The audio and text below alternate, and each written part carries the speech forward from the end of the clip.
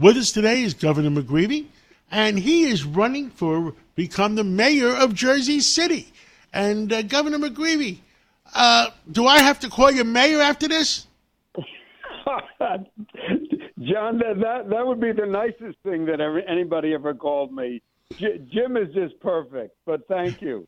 Jim, give us a update. What's going on with the mayor's race in New Jersey and your race, and what's going on with all the races? There's so much turmoil going on in New Jersey, and just give us an update overall.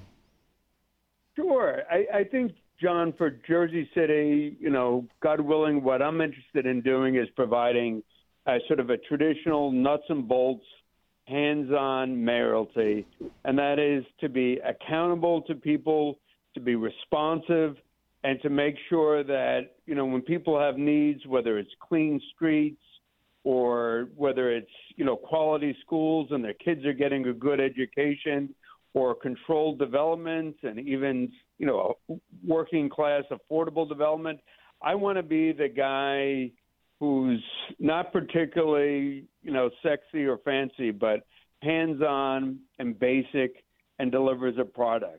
The guy who makes sure that the streets are well striped and paved, that the traffic lights, that speeding is enforced, that municipal government works.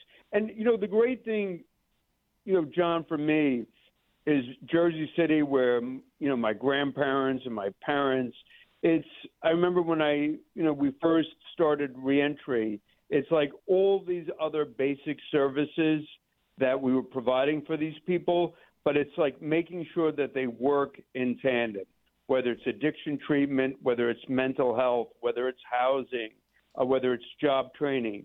So it's not necessarily fancy, but it's important stuff, and rolling up your sleeves, digging into it, and making sure that it works.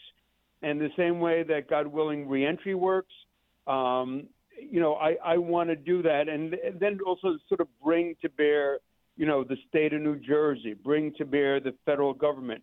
You have the Infrastructure Investment Act that was passed on a bipartisan basis in Congress. Well, a lot of that money in terms of the Hudson Tunnel, a lot of that infrastructure is coming through Jersey City. So you want to make sure that Jersey City's, that their interests are protected, but that hopefully you put young men and women to work. You give them a career, particularly on the tunnel, which is going to be a 15-year project. So you want to leverage, if you will, those federal and state relationships so that you build good, solid bones in the city. Statewide, I think, John, people are looking obviously at the congressional races. They're looking at the national race. And people, in 2025, you've also got the gubernatorial race. Governor Murphy he served his 2 terms. So I think you've got a lot of dynamism. And then you also have, in terms of this year, 2024, in addition to the presidential race, you'll have the U.S. Senate race in addition to the congressional races. So now, are all those people running against Robert Menendez? When is that primary? Great question. That primary is going to be this year, this June of 2024. And it looks like, the good Congressman Rob will be running against the mayor of Hoboken, Ravi Bala. And, the congressman has his own track record. And so that race will occur 24, as well will the U.S. Senate race occur on a statewide basis. And now I understand the Governor Murphy's wife is running against Menendez in the primary, as well as this other gentleman. Well, it's just so that's on, that the First Lady, Tammy Murphy, will be running for the U.S. Senate. As far as I know, I think as of the present day, John, Senator Menendez, the father, has not announced his intention to seek election again. So, as of this point, I mean, I think he would probably have to announce or move forward to announcing his intentions in the first and second quarter of this year.